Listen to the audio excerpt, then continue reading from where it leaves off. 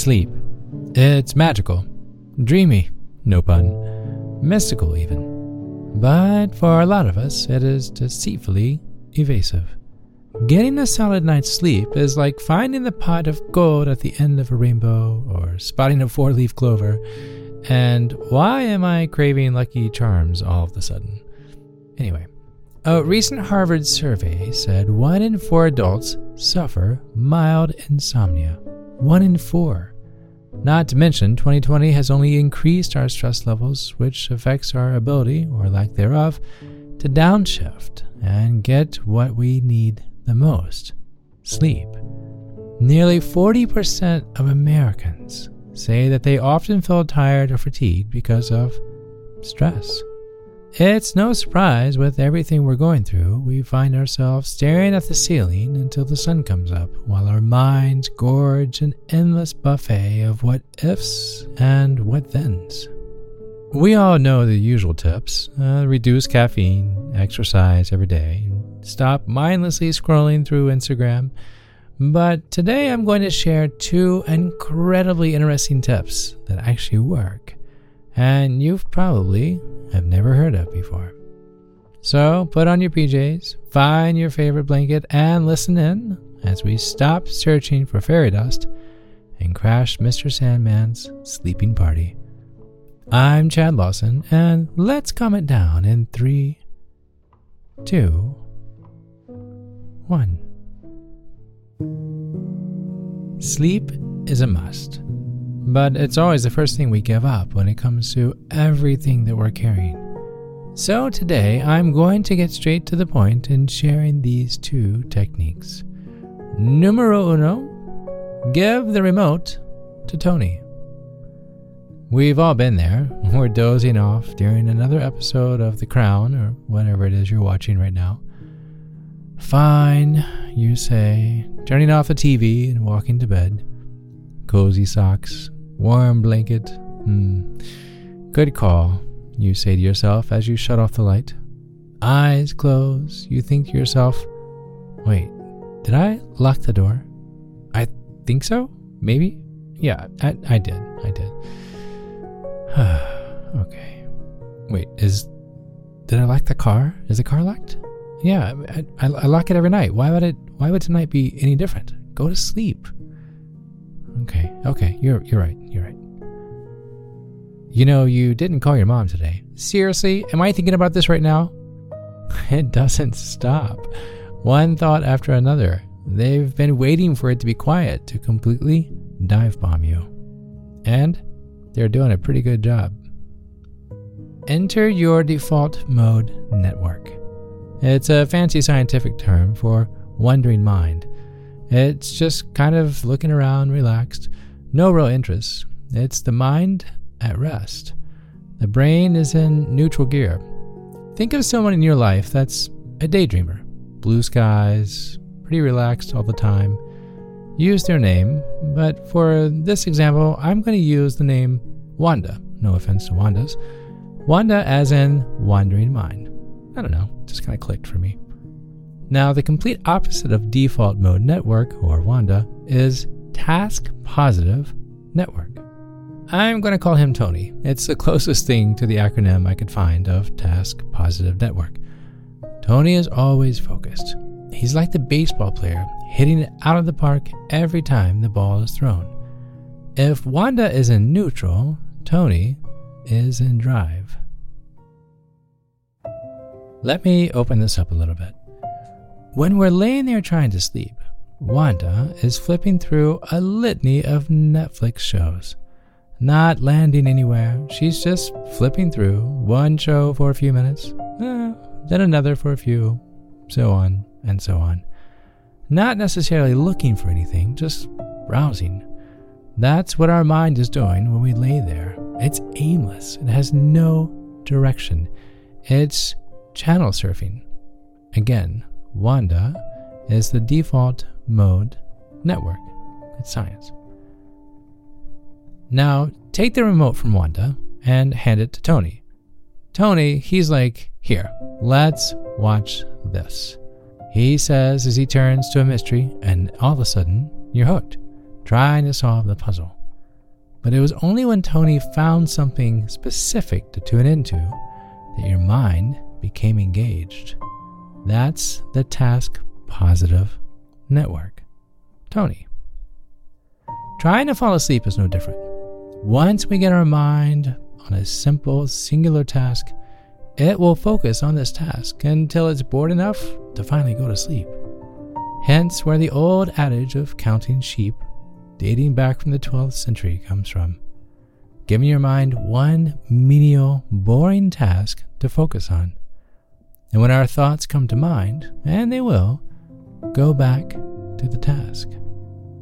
Now, for some, focusing on breathing in and breathing out will do the trick.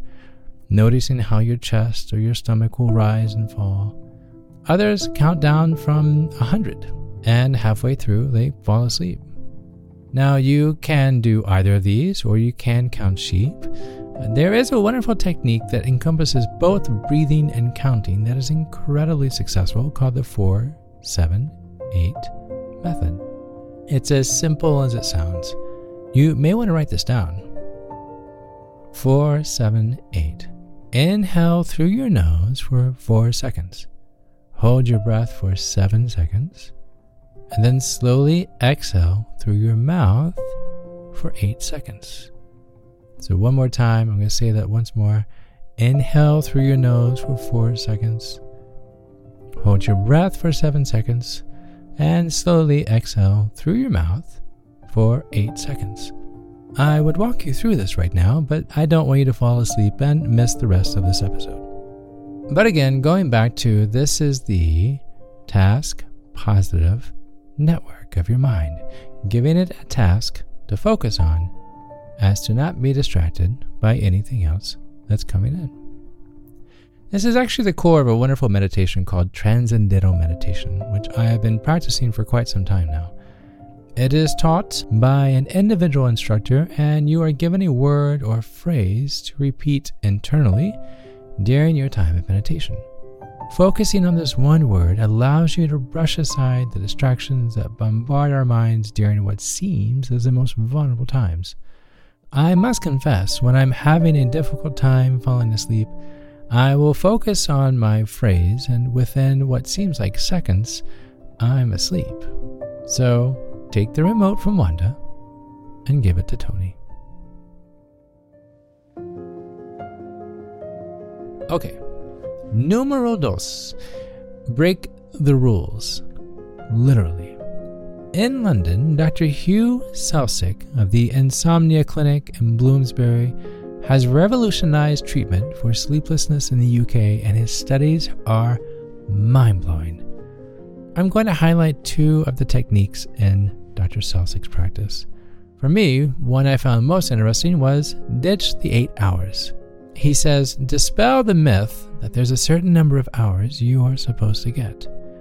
It is ingrained in us, he says, that you are supposed to sleep 8 hours a night. And it's not true. He goes on to say everyone is unique in every regard. So why would sleep be any different? Dr. Selsick goes on to say some people need 6 hours, some people need 9. But saying we each need the exact number of shut-eye is like saying we all wear the same size of shoe. We're all different. During the program, the attendees follow a number of steps that are far from what we consider normal, but the results are surprisingly successful. One being no set bedtime. Yeah, exactly. No set bedtime.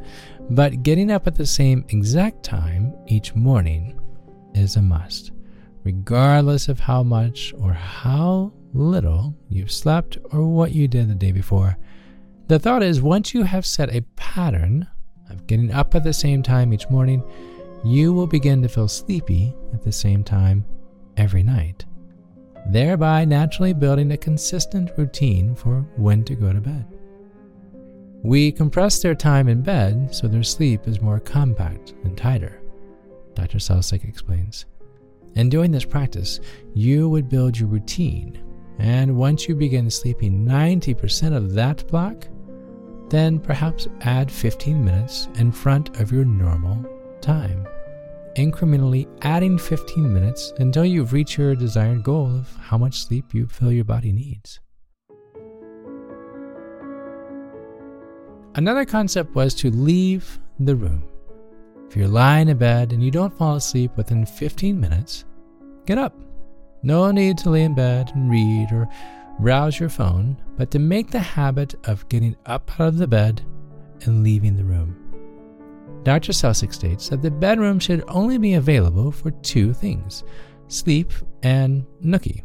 And you know what I mean. Everything else happens outside of the room.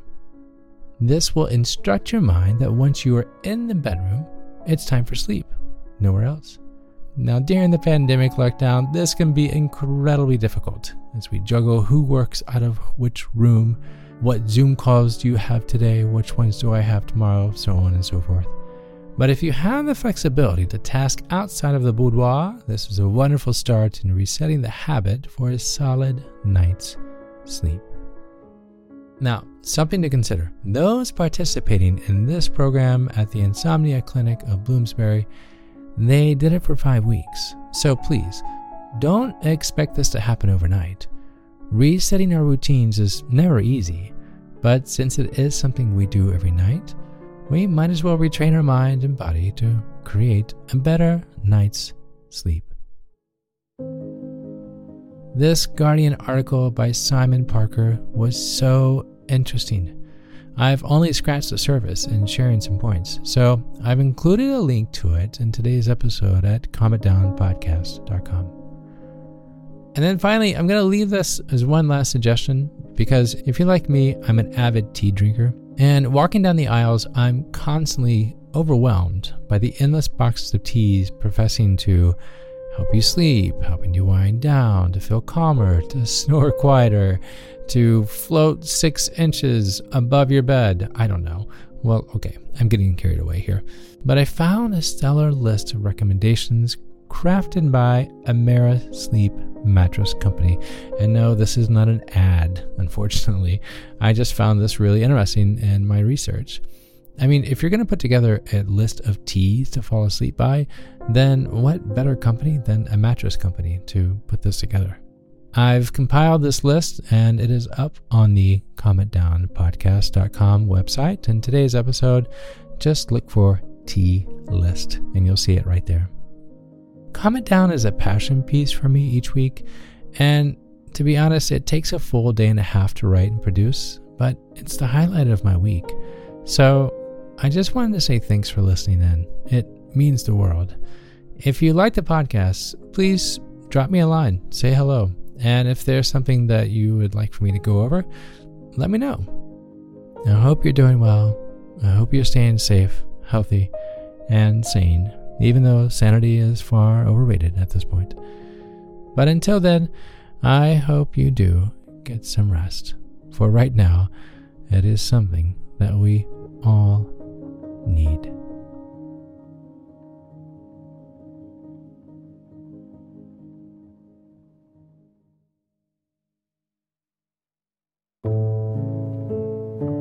To find more episodes of Calm It Down, hear the musical playlist from today's episode, or simply wanting to know where to send chocolate chip cookies, visit calmitdownpodcast.com.